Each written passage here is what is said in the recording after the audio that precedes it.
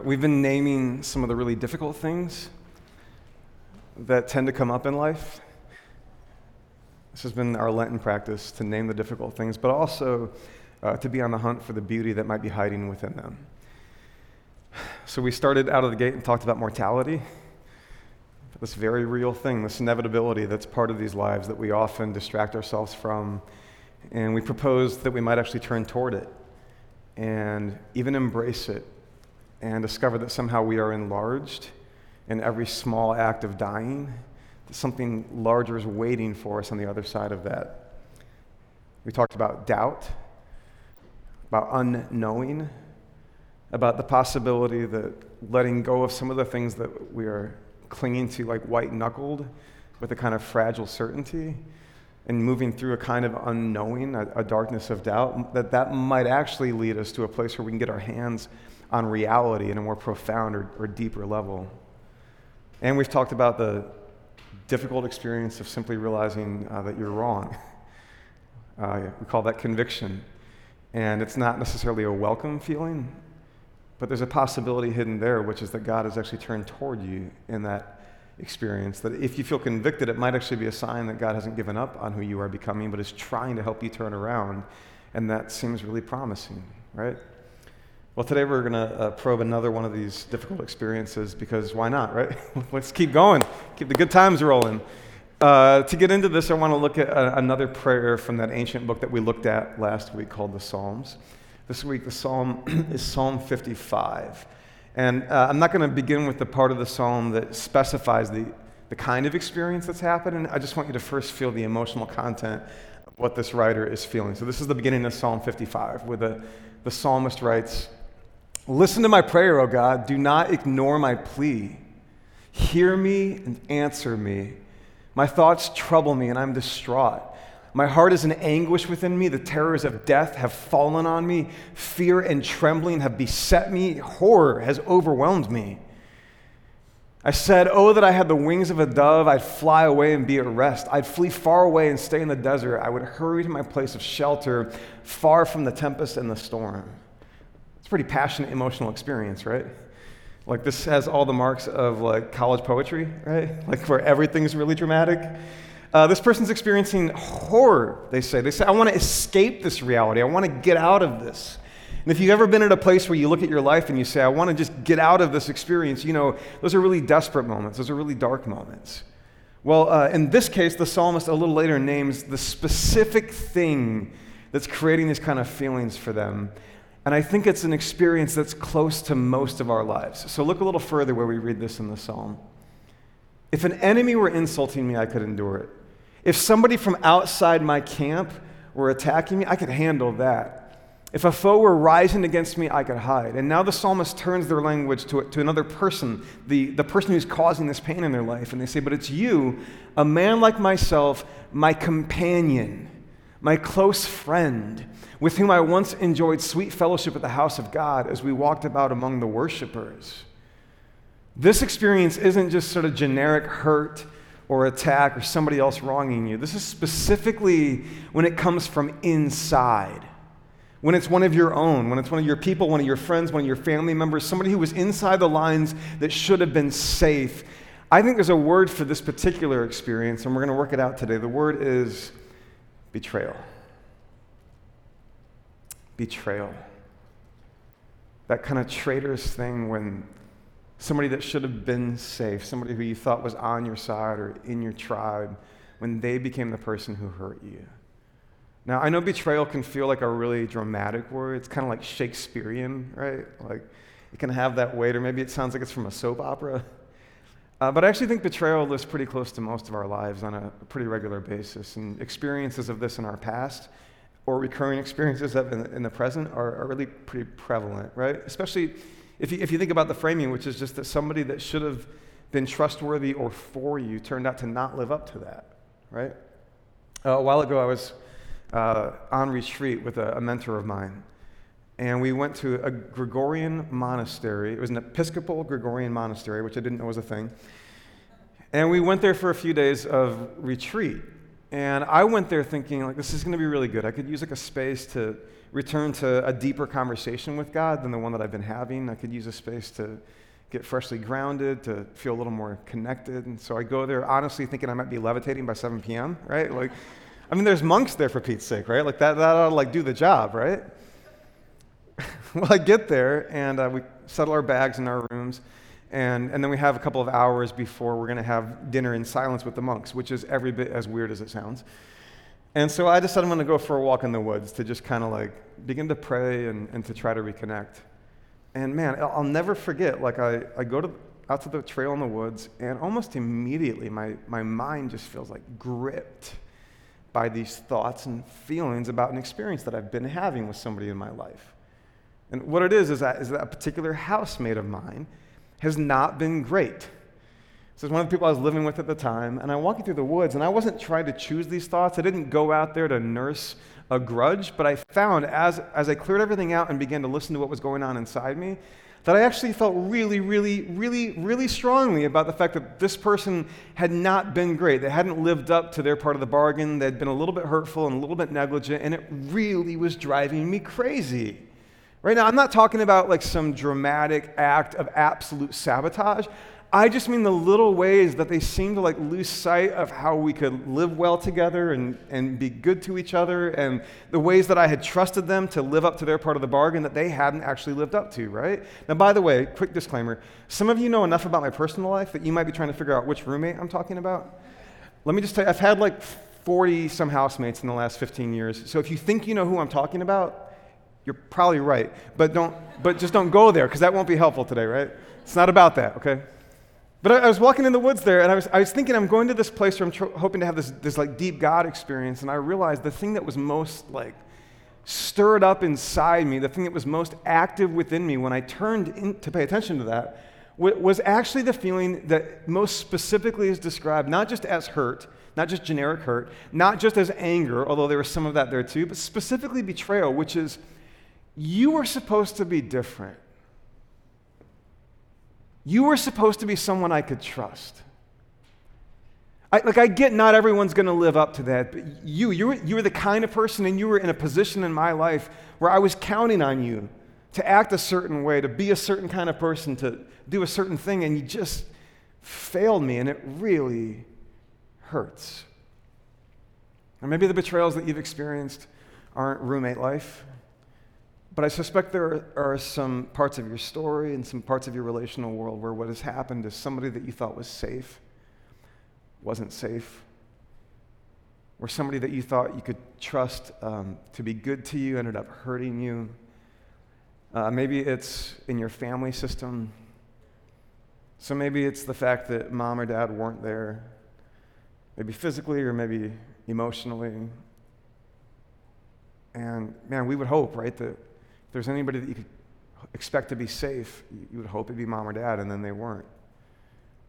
Or maybe it was the fact that they were there, and they were there in all the wrong ways. And some form of abuse proved to be really, really hurtful to you. Maybe it's a brother or a sister. Maybe it's your kids. I don't know. Maybe it's not in the family system. Maybe it's at work. Maybe it's a place where you hoped there would be collegiality, since that we're all on the same team working for the same project. And work can be a really vulnerable place, right? Because your income is tied to it. The way that you care for your family is tied to that. And then when you feel unsafe in the workplace because somebody that you thought was on your team ended up stabbing you in the back or using you to get ahead, that can really, really hurt. Sometimes the place where betrayal lives the strongest is in communities like this. Because one might hope that a church would be a safe place. And yet we also know all too well that sometimes churches are places of betrayal where that trust isn't lived up to. It might be from a leader like me, or it might be just from a person who would sit next to you in the seats. But I think if we're being really honest, a lot of us carry this experience in our lives, and today we want to turn toward it. I want to do that delicately and tenderly. I don't want to be violent about that. I don't want to drag you to places that you didn't intend to go to today. And I even want to say that, like right now, if the thing that you're thinking of feels really unsafe for you to turn to today, I would say then I think that's actually okay. I'm giving you a pass right now. because I don't think that we can force these journeys or rush them. But I do want to turn to this because I don't know how we can take Jesus seriously in his own experience without talking about betrayal. And I don't know how we can take seriously the idea of following him without looking for the ways that our lives might rhyme with his own experience and see what we can learn from that. So it strikes me that in Jesus is what we call the passion of Jesus, the suffering of Jesus, that it is saturated with betrayal. There's, of course, the experience of Judas, his friend, his disciple, who's the traitor, who hands him over to the authorities, right? But I think the betrayal is actually bigger than that. I mean, all of his friends run away from him at one point in the story. And even like the crowds themselves are traitors of sorts. Let me take you into the story a little bit. This is Luke's telling of the Passion of Jesus. I'm picking up in the middle of the story here, sort of as the trial is going on, where they're trying to get the authorities to condemn Jesus. And I just look for the different ways that Jesus experiences the betrayal of this moment, right? So the chief priests and the teachers of the law were standing there vehemently accusing him. And then Herod and his soldiers ridiculed and mocked him. They dressed him in an elegant robe and they sent him back to Pilate. By the way, that day Herod and Pilate became friends. Before this, they'd been enemies. Sometimes, by the way, it can feel like the whole world colludes in its enemy posture toward you when you get betrayed. And Pilate called together the chief priests, the rulers, and the people, and he said to them, "You brought me this man as one who is inciting the people to rebellion, but I've examined him in your presence, and I've found no basis for your charges against him. Neither is Herod, for he sent him back to us. As you can see, he's done nothing to deserve death." But the crowd's not happy with this. "Therefore, I'll punish him and then release him." But the whole crowd shouted out, "Away with this man. Release Barabbas to us." Barabbas had been thrown into prison for an insurrection in the city and for murder. Now, wanting to release Jesus, Pilate appealed to this crowd. Now, by the way, before we read the next line, remember, this is probably the same crowds that just a few days earlier were celebrating Jesus, the same crowds that were laying down palm branches to welcome Jesus, the same crowds that were saying, "Jesus, we like the fact that you've healed us. We like the fact that you have taught us. We like the way that you pushed against the authorities. We like the way that you have fed us when the crowds were hungry." And just a few days later, it's some of the same voices that are probably heard in that crowd who are shouting, "Crucify him, crucify him." And by the way, sometimes when you are betrayed, it can feel that insidious. It can feel that sadistic, that like the voice points directly at you and says, "I'm going to take you down. I'm going to come at you. It can feel like a targeted effect sometimes, right? A little further. For the third time, he spoke to the crowd. "Why? What crime has this man committed? I found in him no grounds for the death penalty. Therefore, I'll have him punished and then release him." But with loud shouts, they insistently demanded that he be crucified, and their shouts prevailed. So Pilate decided to grant their demand, and he released the man who'd been thrown into prison for insurrection and murder, the one they asked for, and surrendered Jesus to their will. The more I've been meditating on this text, that line stands out to me, especially as it rhymes with our own experience of betrayal. So in this moment, there's this crowd that wants to diminish Jesus, that wants to be done with Jesus, that wants to dispose of him, wants to throw him away, wants to end him. This violent energy that's coming at him. And there's this moment here where Jesus is surrendered to that, where his life is given over to that. And sometimes when betrayal happens, it can feel like your life, like who you are, your reputation, your identity, your worth, like who you are. It can feel like all of that's been given over to the hands of the people who are hurting you. Like they have the verdict over your life, right? Like they have power to diminish you, to make you small, to try to end you. It can feel that way. And I think that's part of where the energy comes from in our lives when we feel like we've been betrayed, because these resentments stir up inside us that they were able to make us small, that they were able to claim to name us, that they were able to, in letting us down or in hurting us or in using a trusted position to come against us, it can feel like they had power over us and that they used that power in the worst possible way. If you've ever been betrayed, you might have felt like your life was somehow given over to the traitor. And they got to make you small and have the final word about who you are. I think that can be where some of the dark, difficult energy of betrayal comes from. Now, I've been meditating on that moment where the text says that Jesus was surrendered to their will. And then on another moment, just a few verses later, and I've been holding these two experiences in tension because I think there's a possibility lurking within them. So there's that moment where Jesus is handed over to the crowd. There's another moment where Jesus seems to experience a kind of liberation. This is just a few verses later in verse 44. It was about noon, and now Jesus is hanging on the cross, and darkness came over the whole land until 3 p.m, for the sun stopped shining. The curtain of the temple was torn in two, and Jesus called out with a loud voice, "Father, into your hands I commit my spirit." Father, into your hands I commit my spirit. And the thing that's been working on me this week as I've been wrestling with my own experiences of betrayal is that so often when I feel like someone safe has hurt me or failed me, it can feel like my life was in their hands and they were able to diminish me, to try to destroy me, to make me small, right? But I don't think that's actually true. I mean, yeah, they can say mean things, and it hurt, and the hurt is real, but I don't think who you are was actually ever in their hands. And there's this other experience that Jesus has, which is not that his life is being given over to the people who would make him small and destroy him, but that in the very same moment, he has the choice to give his life over to God. And perhaps to know that like in God, his life was never under threat. In God, he could never be destroyed. In God, even death wouldn't be the final thing because resurrection was waiting for him. Like I suspect that some part of the liberation waiting for us when we are betrayed is the discovery that they could never actually decide who you are. They could never actually destroy you because your life was given by God and your life is in God and your life can go back to God and your life is secure in God. So what could they ever do to you? Now, it can be hard to imagine how we could ever go from the crushing, defeating feeling that who we are has been destroyed by other people, to go from that feeling to the liberating knowledge that your life is held in God. And so your life cannot be destroyed or diminished by the people who failed you. It can be hard to imagine how you would go from one experience to the other. But of course, I've omitted something in the middle here between the moment when the crowds think that they have him and the moment when he knows that the Father holds him. There's a moment between the two. There's something else that happens. And I actually think it's this that unlocks our liberation from the way that we feel absolutely bound up by these betrayals.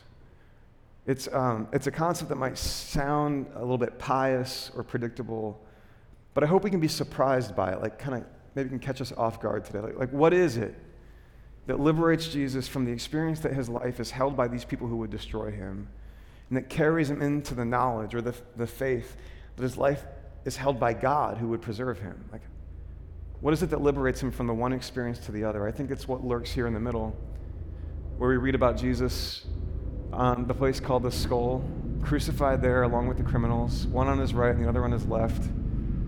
And he says, "Father, forgive them, for they do not know what they are doing." Father, forgive them, for they do not know what they are doing. What I want to propose today is that if you have been betrayed, if you still feel bound up by the way they failed you or let you down, that the act that might liberate you, that might help you rediscover that your life was never actually subject to them, that who you are couldn't ultimately be threatened by them. The act that might actually liberate us is the act of forgiving them. Now, when we talk about forgiveness, it's important to clarify a few things. And we've done this before, but I want to do it again briefly here when I talk about forgiveness. First of all, I don't believe that forgiveness is about diminishing the wrong. I don't think forgiveness means pretending that what they did didn't hurt or wasn't wrong or wasn't unjust. I think the act of forgiveness actually names the wrong. Because if you're forgiving something, it means there was something to be forgiven, right? In fact, it's often when we sort of ignore these things that I think we're actually in danger of diminishing or running or ignoring these things. But the act of forgiveness names the wrong. It doesn't pretend it didn't happen. That's important to say out loud, okay? Second, forgiveness doesn't necessarily mean that you stand in the way of the consequences of their act. I think that's really important too. If we're going to have a just world, there have to be some consequences built into the world that we have today, right? I don't know that you're going to prevent them from experiencing all the consequences of their act. That's important to say out loud. Also, I don't think forgiveness is the same thing as trust or reconciliation. And there may be somebody who continues to be utterly untrustworthy and who has no place in your life. who you could still forgive. And to forgive them would be to release that energy inside you, which is fixated on your just right for vengeance. To just simply relinquish that energy and move beyond it. Now, I don't think forgiveness is often easy. I don't think it often comes fast. I think it's often both moment and process. Like you might decide to forgive someone and then realize that it's a long process to fully affect that in your spirit. I think many of us might realize there's someone that we need to forgive, and then we might have to say, all right, God, like I'm going to need some help with that. It might take a lot of prayer, it might take a lot of time, and that's okay, I think. But I don't think that we're going to get very far if we don't turn our attention to forgiveness. Now, I don't know about you, but it can also feel like to forgive someone is like trying to relax a muscle that you didn't know that you were clenching, right? To let go of a grudge can feel like, well, I'm not the one holding the grudge is holding me. You ever felt that way? I've felt that way often. So I don't know how I let go of something that I didn't know that I was actively holding. It feels like it's holding me, right? But I think there's a little key hidden in the way that the scriptures repeatedly talk about forgiveness. So let me show you, for example, a little survey of 3 different places where the New Testament talks about forgiveness. You'll notice a commonality in all of them.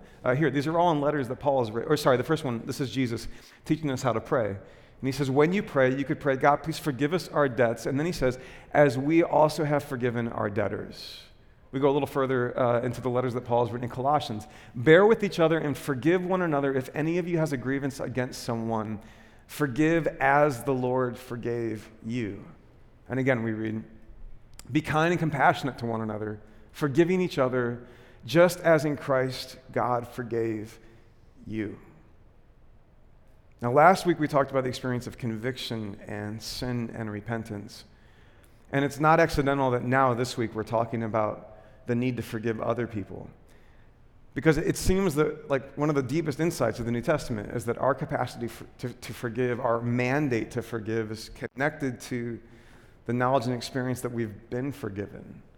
Now, I don't think this means that you have to find complete moral common ground with the person that hurt you in the way that they hurt you. I don't think this means that there's necessarily an equivalence between the things that you might feel convicted about in your own life and the things that somebody else has done. I don't think that's the point.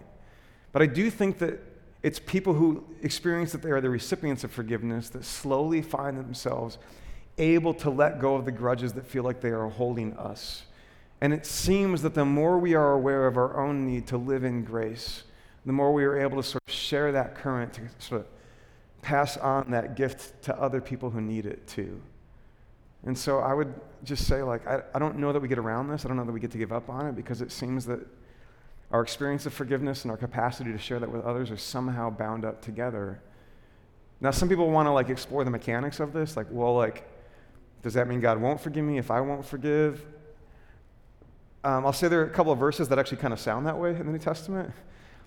I'm not sure that God is as mechanical about that as we are, but I wonder if perhaps our own experience of forgiveness, our own consciousness of it, the way that we enter into it is connected to the ways that we share that with one another. Like, I don't know that forgiveness is something that you can hold like a commodity.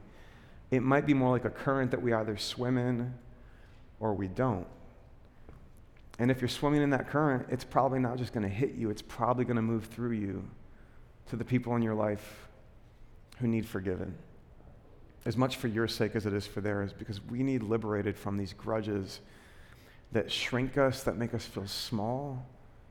We need to find ourselves able to go into that wide open place that Jesus finds himself in when he says, God, I'm not surrendered to the crowds, I'm surrendered to you, and we will endure.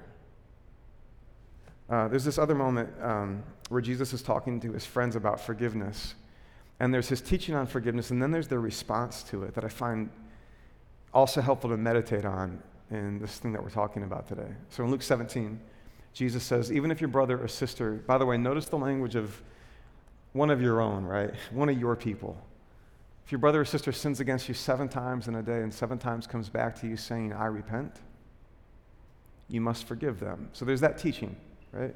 You've got to learn to let this go. And then there's the disciples' response that, on my first reading, it feels really pious to me, but the more I've sat with it, the more profound it seems. They say simply this: Lord, increase our faith. Now, when I read the word faith in the scriptures, I don't think of that word the way I used to. It used to first and foremost represent a body of ideas in my head, a bunch of propositions or concepts. And by the way, I'm in favor of propositions and concepts. I just don't think that's the center of faith. Sometimes you might read this as like some sort of pious moment where you made a decision. Faith might be the word for like the box that you check on a survey for whatever like cultural identity that you have, like denominationally or whatever, right? But in the scriptures, the more that I read about faith, the more I read about a trusting surrender or encounter with the expansive life of God that you are finding your own life more and more rooted in. And so Jesus says, like, you've got to forgive. And the disciples say, okay, but Lord, like help us walk more deeply into that expansive life which is in God. Like, that's where forgiveness lives. And when I see Jesus handed over to the crowds where they would try to diminish him and destroy him, and I see Jesus finding his own life expanded and enlarged, because what's next for him is resurrection, right? Which is the fullest, largest, most enduring kind of life that you can experience. Between those two is forgiveness, which I think is the way that he maintains his own experience of connection to that larger life in God, which has never been threatened by anything that anybody could do to him or to you and me. When I was on that retreat, I went there sincerely yearning for a life more deeply rooted in God. Feeling a little without an anchor, feeling a little bit like I was drifting, a little bit like I was disoriented in the world. And I went there longing for that experience of life more deeply rooted in God. And at first I was so confused and frustrated that in that space, I felt so distracted by this feeling of betrayal that was choking off my life. And then later, I came to look back on that and realize it makes total sense that if God wanted to honor my request and lead me into that larger experience of life in him, that he might have to turn my attention to the sense of betrayal that I would have to let go of and overcome. And so today, as we prepare ourselves to come forward to Jesus' table, I think we ought to ask ourselves whether there are any betrayals that have wounded us, marked our story, and they feel like they've made us small. It feels like they've diminished us. It feels like they've threatened us. And I don't mean to say they didn't hurt. No, they might have really hurt, legitimately. And I don't mean to say today that we can just snap a finger. If we're good enough Christians, we could just forgive just like that. It might be a process. It might be really hard. And today, the most honest prayer that you could pray might be, I'm not ready, but God, maybe at some point you can help me get ready. That might be a good starting point. For others, it might simply be the bravery to name a betrayal that we've ignored for a very long time, even though it's still with us. And for others, we may find that we are actually in a place as we come to the table to say that even as we have been forgiven, we are ready to forgive. I want to give us just a moment with some questions, create a little bit of space, and then I'll come back up and lead our community to the table. But let's sit with these for a moment. Have you been betrayed? Is there anybody who should have been safe who wasn't? Anybody you trusted who proved not to be trustworthy? Is there anything that's been done to you that needs forgiven? And is there anyone you need to forgive? Let's sit with those for a moment before we come to the table.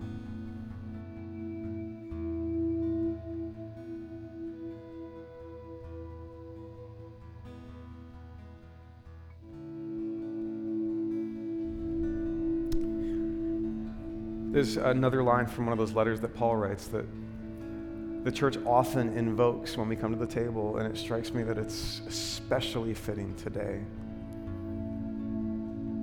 Because for 2,000 years, Jesus communities have gathered and been with one another and looked each other in the eye and reminding one another that it was on the night that Jesus was betrayed that he took a loaf of bread and he broke it.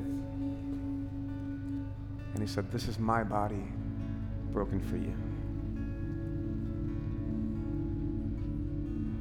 And then that he took a cup and he said, "This is the cup of a covenant, of a promise today I hear this as God's reminder that in Christ, nothing about you can be threatened in the end. That who you are, your deepest, most important level, like is held by God and cannot be diminished or destroyed by what anybody else would do, because the love of God can sustain you even beyond those things and draw you out into a wider, more open space.